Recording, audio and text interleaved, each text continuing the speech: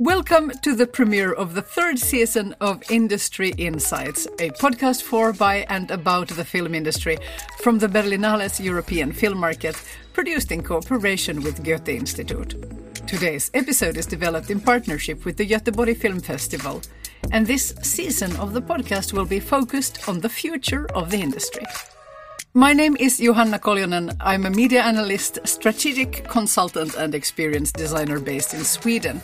And on today's show, I get to wear two hats, both as a host and to present the latest edition of the Nostradamus report on the future of the film industries. We're going to start with a brief recap of this year's report at the top. And in about 15 minutes, I'll invite in my guest for today, Danish film producer Louis West from Zentralpa. I'm very happy today to talk about this year's Nostradamus report, which is the 9th, looking at the near future of the screen industries in the industry's broader macroeconomic, social and cultural contexts. The Nostradamus report is commissioned by the Nordic film market at the Göteborg Film Festival and supported generously by our main partner Filmivest, who make it possible for us to distribute the report free of charge. You can find a download link in the episode notes. This year's report title is Imagining a Sustainable Industry, and it looks at many kinds of sustainability, in particular where we are on sustainable business models and on sustainable labor practices. The report is similar to earlier ones in that it's based on deep interviews with industry experts, this year's representing media analysis, production, commissioning, film funds, cinemas and scripted television. And as usual, these interviews help us paint a pretty good picture of what's happening right now and what's on the immediate horizon. But the report is also different from usual in two important ways. First, it has more of a European focus because one of the things we're looking at is the role of global streaming services in maturing markets and their relationship to public funding for production. But also, the report very unusually actually doesn't predict the future. And the reason for that is arguably the most important finding, or really just an observation. Namely, that we're at a very particular moment right now. Not just we in the industry, but we in the entire world. In the last decade, we as an industry have experienced a lot of structural changes, and those have sometimes been difficult and felt quite surprising. But what is happening now is fundamentally different. Normally, when we, for instance, predict how audiovisual markets will develop, we do that in the context of the wider economy. And we take a lot of things for granted. For instance, that we know where the economy is heading, or on a more practical level, that you will always be able to buy cameras, graphics cards, and editing computers when you need them. But right now, there are just so many factors on the macro level that are affecting us that even those frameworks are gone. How will accelerating inflation and the rising cost of living affect middle-class households? How will fuel prices and the continuing chaos in global shipping affect consumer prices, and how will they affect access to tools that are vital for doing our jobs? How will the cost of production be affected? Also, the pandemic isn't over yet, and while fewer people are currently dying, which is great, we're also seeing a lot of people being away from work with the infection this summer, which is not great. An absolutely central question, of course, is whether the war in Europe will end, or at worst even expand. And regardless of how that goes, we are seeing enormous public investment in defense, which we hope will not affect public investment in film, but we don't know that, and many political parties gaining traction in Europe are very skeptical to arts funding in general. Beneath all of this, the climate crisis is accelerating in absolutely terrifying ways, and we've already seen unseasonal heat waves in, for instance, India and across Europe this year. And I know we're tempted to think of the climate as kind of a separate problem, somehow only humanitarian, but it really isn't.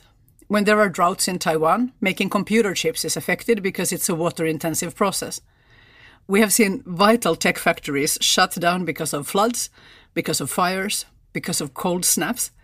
Extreme weather events directly affect production, not just of film, but of everything else as well. And like most of the things I've mentioned already, we can't predict. We can't predict when these things will happen, but we know that they will eventually. So the main takeaway here so far is that we're living from now on, but especially for the next few years, in an unusually volatile environment. You will need to budget for inflation and for rising costs of energy and transport, and fuel and travel and people. Everything is getting more expensive. You need to get all your vital equipment way in advance because you might not be able to get stuff last minute. And most importantly, you need to question some things that we very recently took for granted. One example of this that the report discusses at some length is the development of the streaming landscape.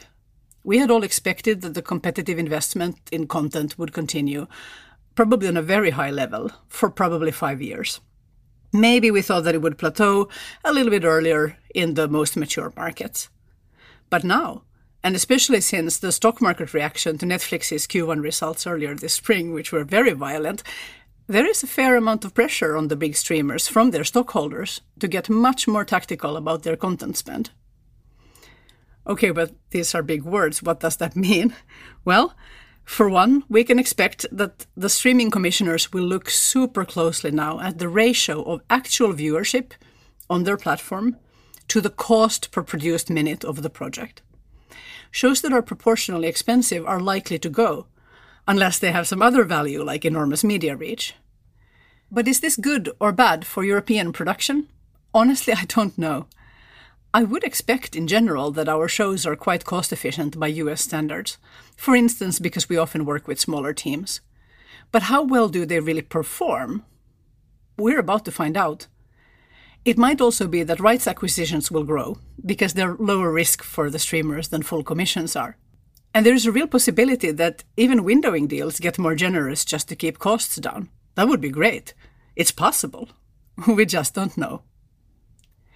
HBO Max and Paramount Plus are only really rolling out in Europe this year.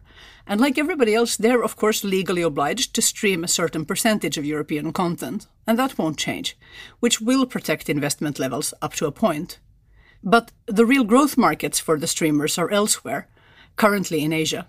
So it also makes a lot of sense for them to shift content investment there. So, takeaway from this is kind of the same thing again, namely that we don't know what will happen, but we do know that we can't take continued high levels of international investment for granted. It will probably continue without much change for maybe 2 years, since a lot of that money is already committed, but after that things might change. The report also takes a look at another hot topic, namely the developing relationships between public film investment and the global streamers. And this is a contentious area with so much happening that I actually suspect that we'll have reason to return to it on a later episode of this podcast. But the big questions have to do with whether it's ethical to invest taxpayer money in content that is exclusively available at a private platform. But also if it's sensible not to do that, if that's where the audiences are. Some people will say that the streamers can afford to pay for their own films and shows. Others will say that in the smallest language areas, streamers are in the same situation as everyone else, that the market just can't carry the cost. Other big issues have to do with the costs of right, including the worry that European IP is quietly being siphoned off to US-based multinational companies. And different countries are approaching all of this very differently, also depending on how they've chosen to implement the AVMS directive. This too can go in very different directions in the next few years. But what we can say at this point is that it sure would be very convenient for the biggest companies to play different European countries out against each other. For instance, pulling out of productions in Denmark to set an example for everybody else, as recently happened. What we are learning is that since the streamers are very large, it does make enormous sense for local rights holders, national guilds and unions, and local funding bodies to negotiate amongst themselves first, and on the European level first, before sitting down with the streamers to be able to negotiate agreements that are consistent and sustainable. The report's final chapter collates recent data about workplace safety and the health and well-being of people working in the industry. And we've talked about some of this in the podcast before in the context of the so-called Looking Glass study, which in 2019 surveyed almost 5,000 members of the UK film and TV industries about mental health and the workplace. A follow-up study to that report has been released this year to cover the effects of the pandemic, and these statistics are absolutely alarming, with 57% of respondents experiencing bullying, harassment, or discrimination in the last year. 65% of respondents considering leaving the industry in the last year. And only 10% of the thousands of respondents feeling that the film industry is a mentally healthy place to work. In the last 8 months, since the death of Ukrainian cinematographer Helena Hutchins on the shoot of the US film Rust, there's also been a great deal of focus across the industry on issues of production safety, including a recent special report in Variety that concluded, among other things, that workplace accidents on US film shoots are underreported, and that we therefore don't even quite know how big the problem is, just that it's bigger than previously thought. From the available data, it does seem pretty clear that the film industry doesn't actually have a gun safety problem. We're typically quite good at handling that. What we have instead are 2 other problems, one with exhaustion and one with workplace culture.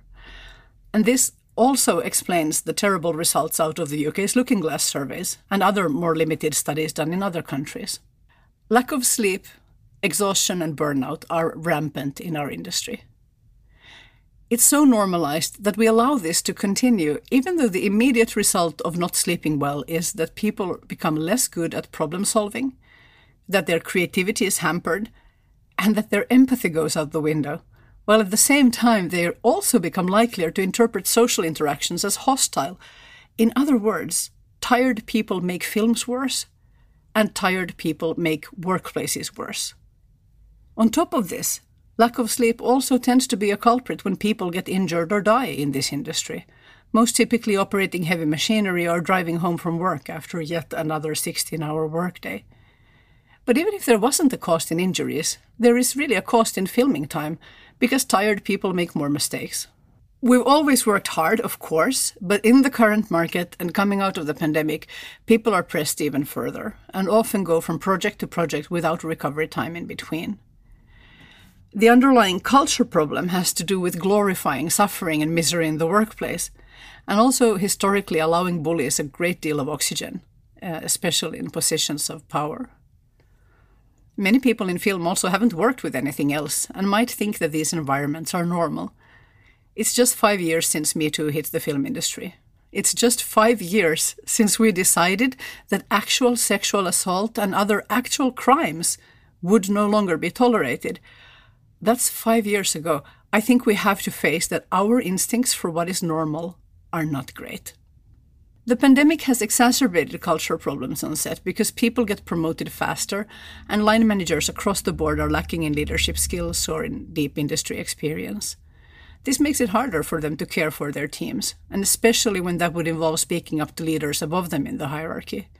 We know that in this industry, where you typically get hired based on recommendations, speaking up about problems is really, really difficult.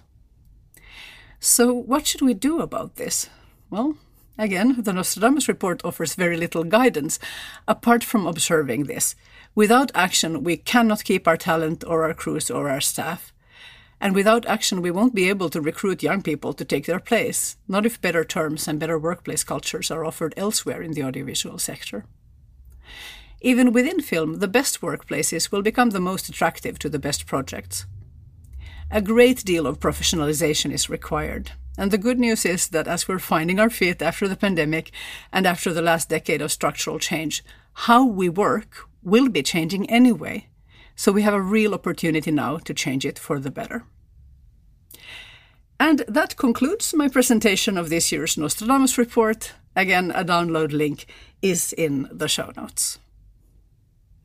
After this recap, I'm happy now to introduce my guest today, Danish producer Louise West, with 20 years of experience producing films with a wide commercial appeal as well as more art house-oriented fare. She's been Lars von Trier's producer since 2011's Melancholia.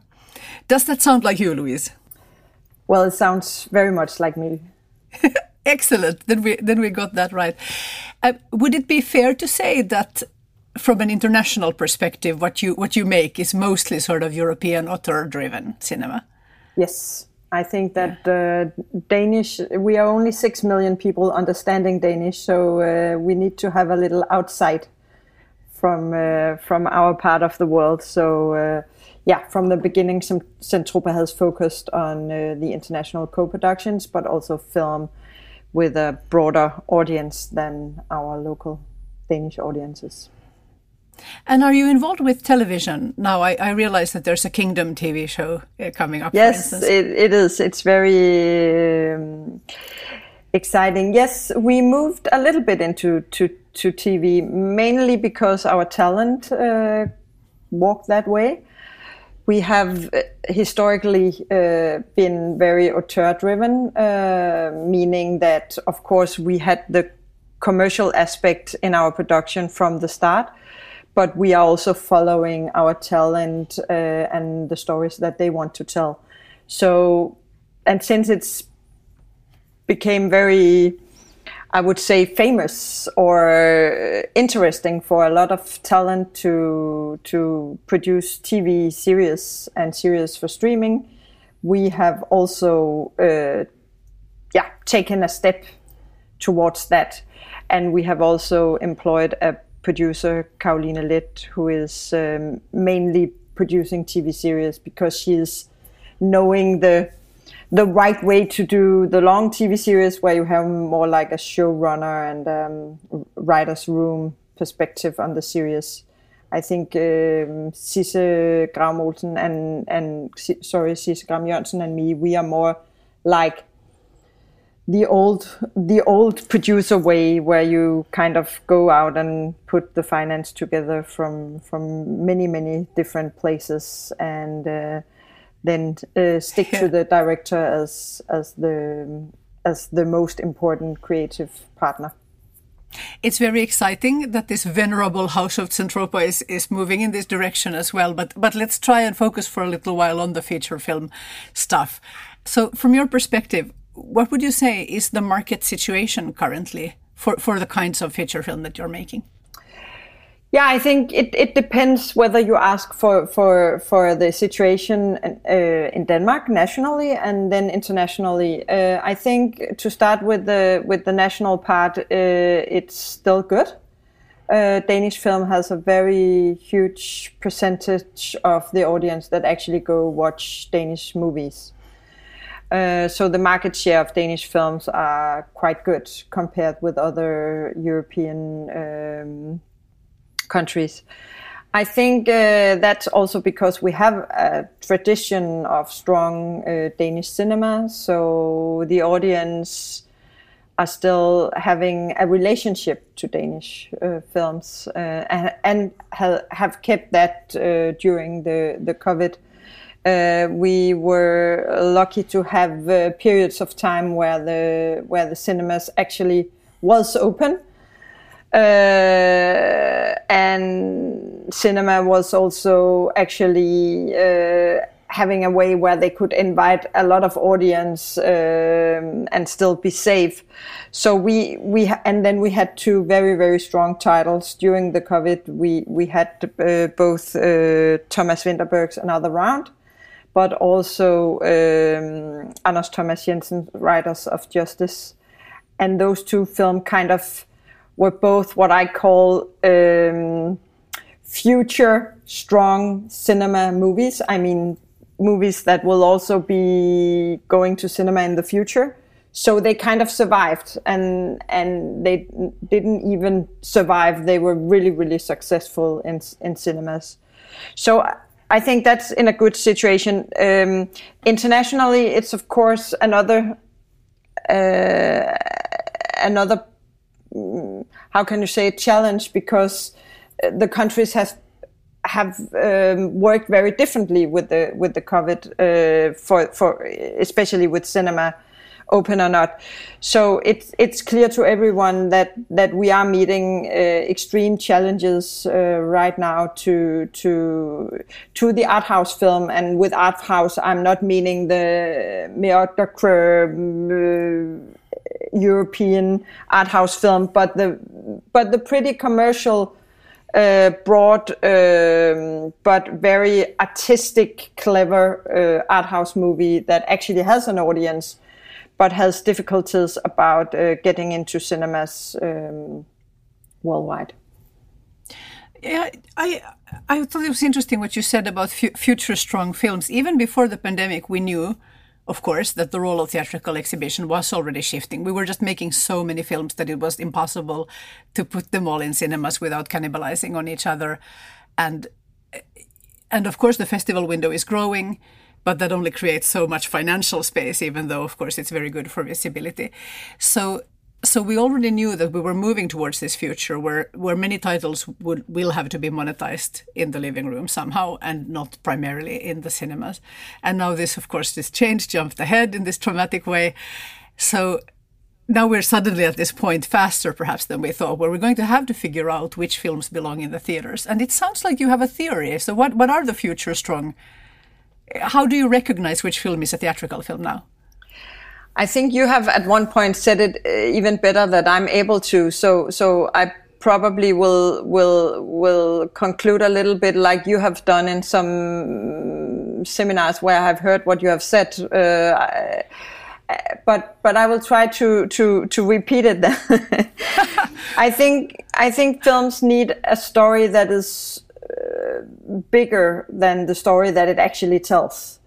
Meaning that we need to have a sight on life that is not only the very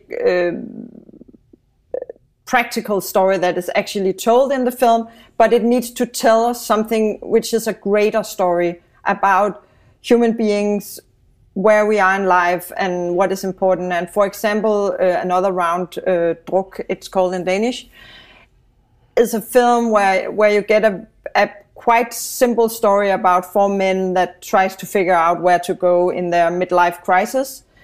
But somehow it also tells us a little bit about how we live our lives with a lot of possibilities, but also a lot of struggles, and how we find the way to be the human beings that can actually do not only the good stuff, but also the difficult stuff without losing ourselves. And I think that's one of the points that really needs to be in a film that goes to cinema, is to tell a bigger story. And I also think that's why all the fantasy movies and Marvel universes and so on, that they are really they really fit the big screen. They have this greater story of life because it's not only the practical story about how we live our lives. It has another dimension to it. So I think that's really important. And then, of course, when you have to pay some of your money to actually go to cinema, and you do not often go alone. You go with your friends or family or children or a group. So it's also a lot of money. You need to actually call these people and arrange, and it's not something you just watch on your phone. So it needs to be good enough, meaning that quality is really, really important. You need to have a lot of quality in your sound and picture, and the whole event of going to a cinema together with others needs to be worth the money that you're actually spending. I think we always want, of course, everybody wants their film to be that good, but then sometimes that's just not how it comes out. Do you think it's becoming more possible as a producer to look at the team and say, I love you, we all love this project, this is not theatrical anymore. We were hoping it would be, it isn't. Because I think that's heartbreaking. Having to make that decision. Yes, of course. I think it happens all the time now. You will see more like very simple genre movies or small stories that fit one format to go directly to streaming, or we have known the television film in some territories for a long time. So yeah, definitely. And I think that's important because you also get very disappointed if you put a lot of effort in taking your film to the cinema and then it flops. And I will say it's difficult to know when you have the script, but when you have the script and you have the package and you have the financing, you know better. And when you have the film, you know it can be difficult to see the truth, but you know if it has a chance or not. Yeah. And the last thing I really think means a lot for a film to go into cinema is the signature. at least for art house films. Good commercial art house films needs to have a very strong signature. It has to be a film that could not have been made by somebody else, or it needs to have, this voice that actually sees the world in a light that you are not able to see yourself without actually seeing this piece of artwork that actually tells you, hey, come with me. I will show you how this world your world looks in my light, and you will take something from it with you and use it in the way you live your life from there. And it sounds a little bit too much, maybe, as a fantasy, but I really think that there's a truth to it. I think it's very interesting, and I'm thinking all the time now, so you're speaking about Another Round, Druk, which was such a wonderful movie. But I'm middle-aged, so of course I'm interested in, and I even know a lot of teachers, so of course I'm interested in a film about middle-aged teachers. But I heard that it was also a surprise hit. I mean, of course, it's set in a school, so there are young people in it, but they really are not in focus. And young audiences were really attracted to this film. And I thought that was very interesting. Why do you think young viewers, or maybe you just answer the question, that young viewers saw something about their lives in this story about four middle-aged men? Yeah, it was about alcohol, which is good and bad, a huge part of being young and learning to find yourself, and maybe also learning to find a level where you can be yourself in the middle of the world going on around you. So yes, and I think the film was kind of it had a modern touch, but still a melancholic feel to it, which is, in my opinion, Thomas Vinterberg's signature. And then the closing sequence of the film, where you kind of in one sequence, in one scene, this fantastic dance, you kind of tell life is really hard, but you really have a chance to live it if you dare. And I think that's just something that gives us the thrill and the goosebumps when we actually sit there in this cinema and watch this scene all together, and all of us know that it's the truth. The truth, it's just really, really difficult.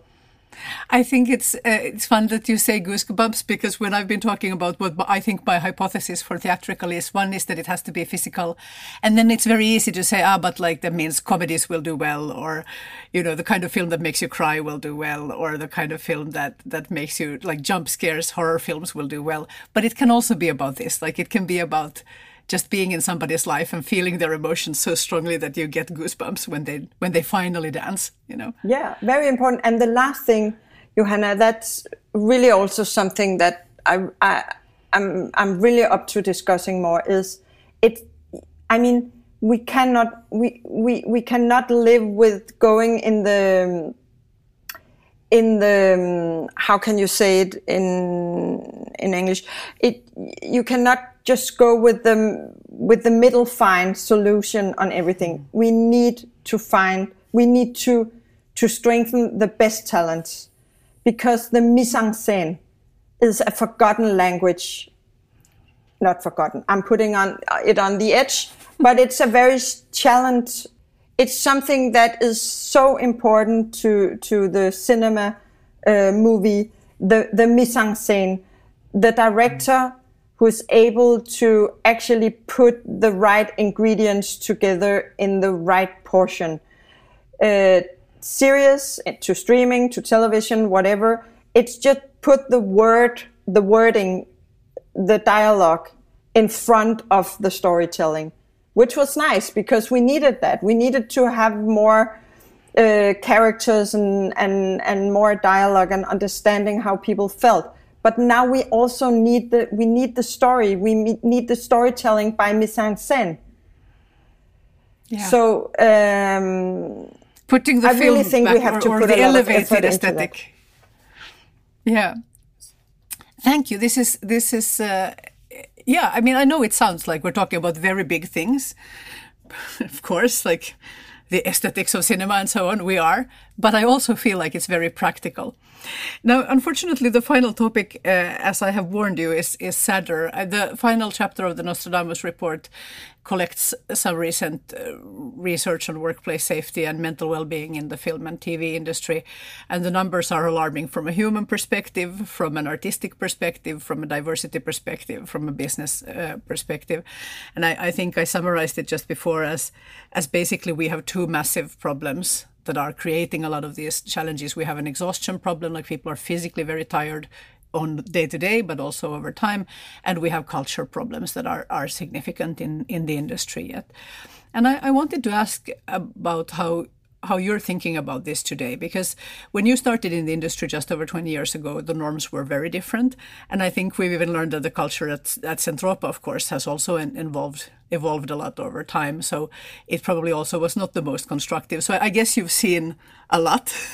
So my question, I guess, is what do you know today that you didn't understand 20 years ago? Everything and nothing. I mean, in 20 years, we will know what we do not understand today. And this conversation, if we listen to it in 20 years, we will grab our hair and think, oh my God, didn't we know better at that time?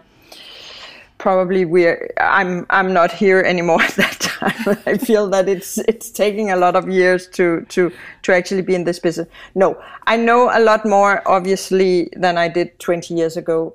And I think that's part of life, and therefore I won't say I'm not regretting what happened, but I also accept that there was a different light at that time, and there was a lot of things happening 20 years ago that I didn't understand or felt was wrong because I didn't feel it, I didn't see it, I didn't hear it, I didn't understand it.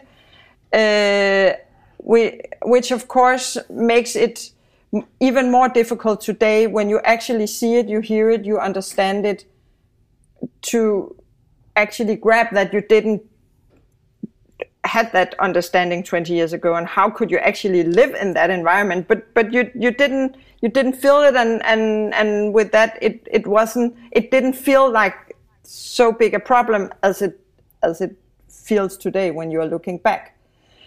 And I think what I didn't understand was obviously I was also in another power position of my job, and today I'm part of the problem because I'm the one who is actually responsible for the working environment on the productions.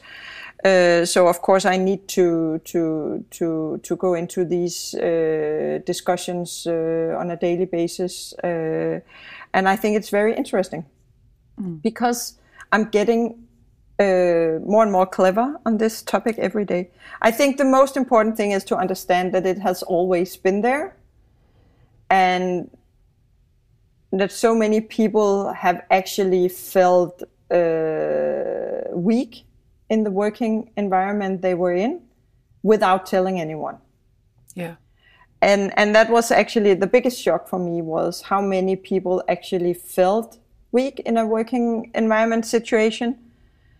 Maybe they have experienced something themselves which wasn't good for them, but maybe they had also experienced that somebody else was feeling really bad without anything was done.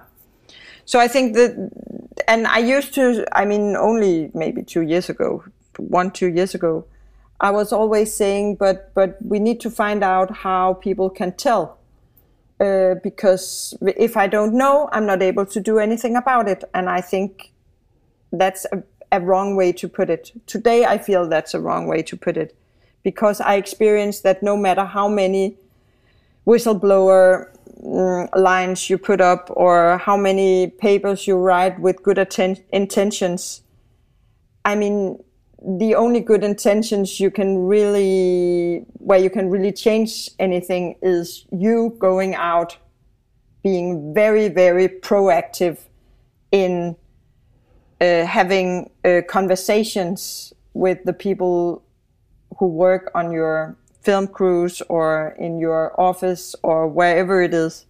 You have to go out. You cannot sit and wait that somebody will tell you and then you do anything, and then you do something. You need to go out.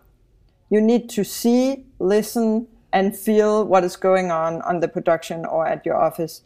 And then you have to ask and ask and ask and ask until someone will tell you. Because saying zero tolerance or things like that, in my opinion, is not a good way, because that's impossible.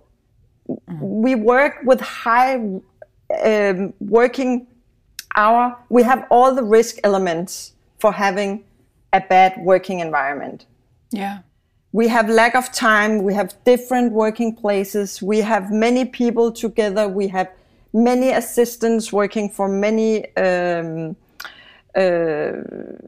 of departments. And I mean, we have all the risk elements present, and we cannot do anything about that. We can only try to lower the risks, and then we can put up a system where people feel that we can talk about it.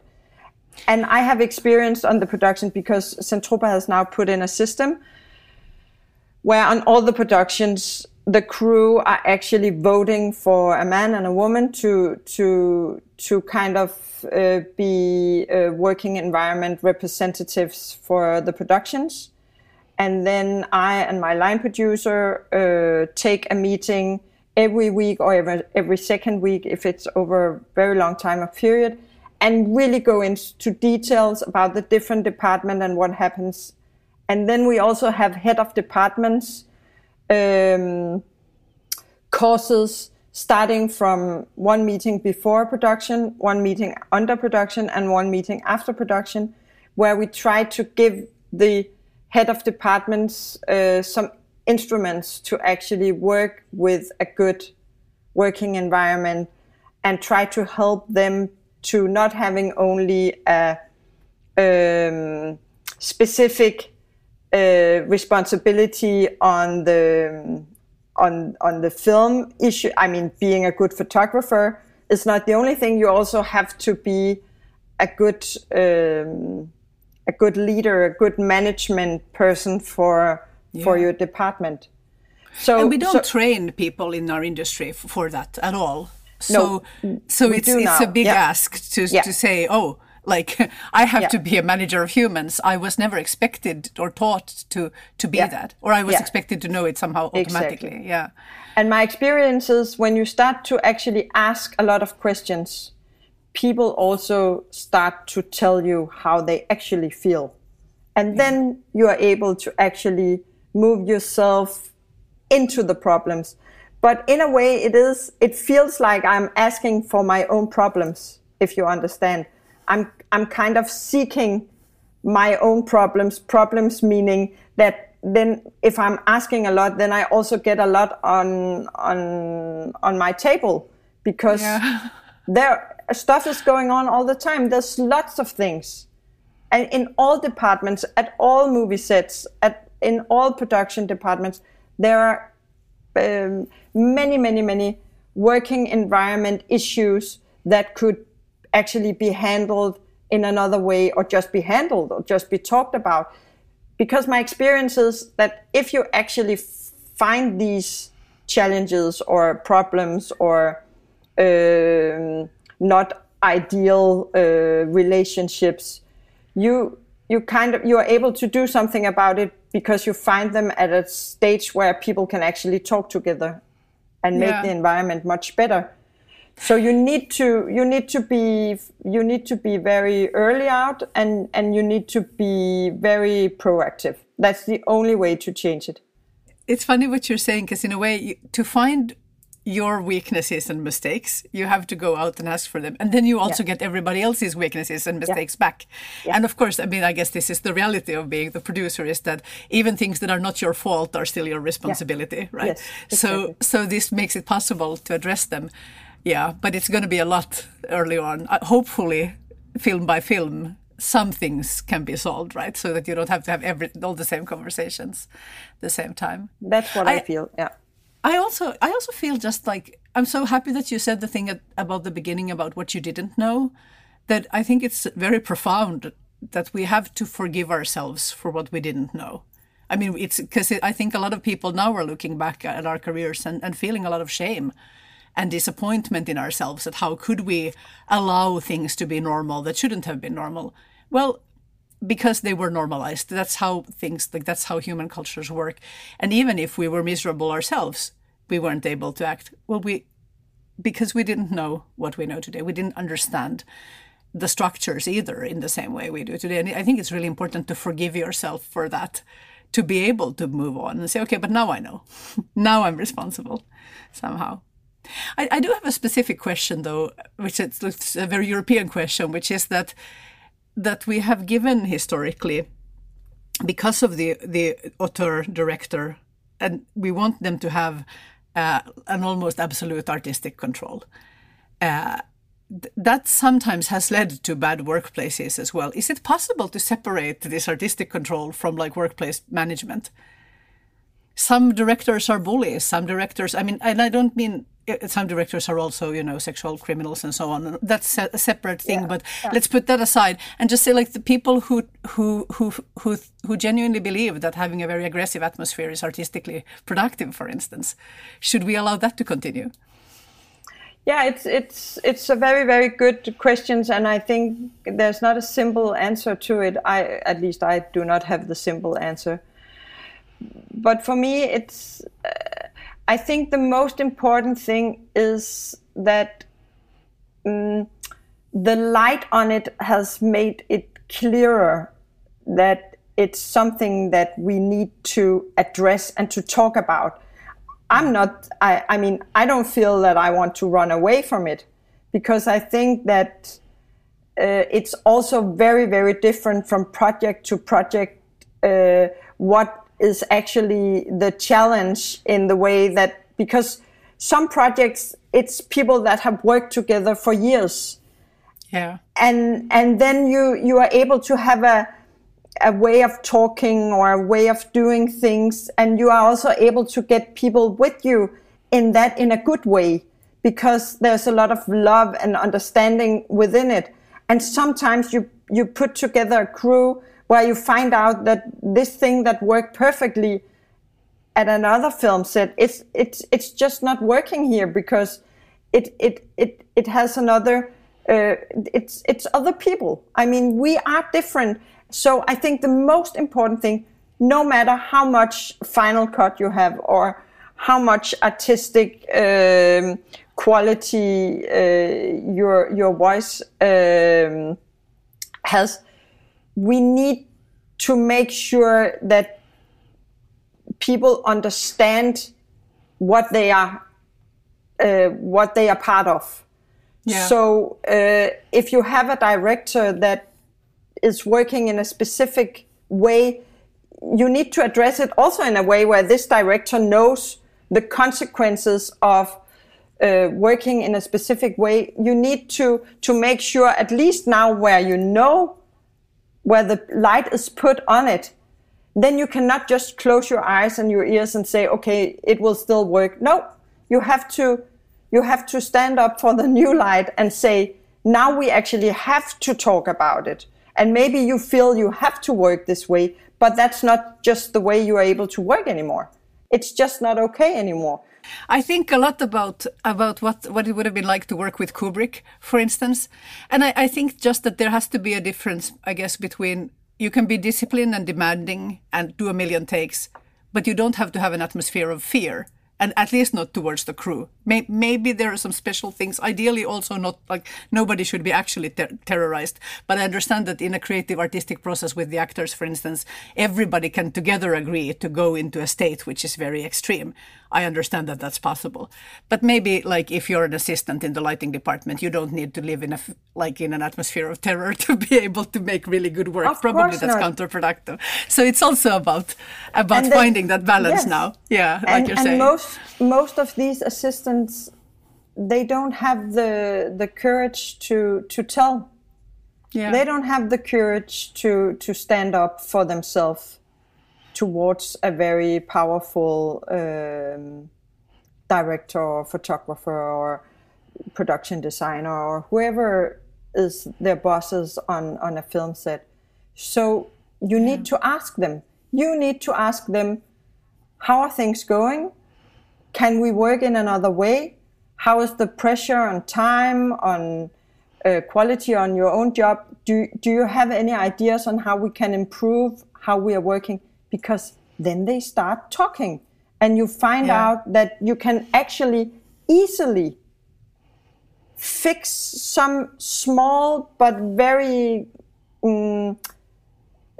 universal things on how people have been working for 20 years. But if you just move it a little bit to the left, it's actually better for the assistants in these specific departments.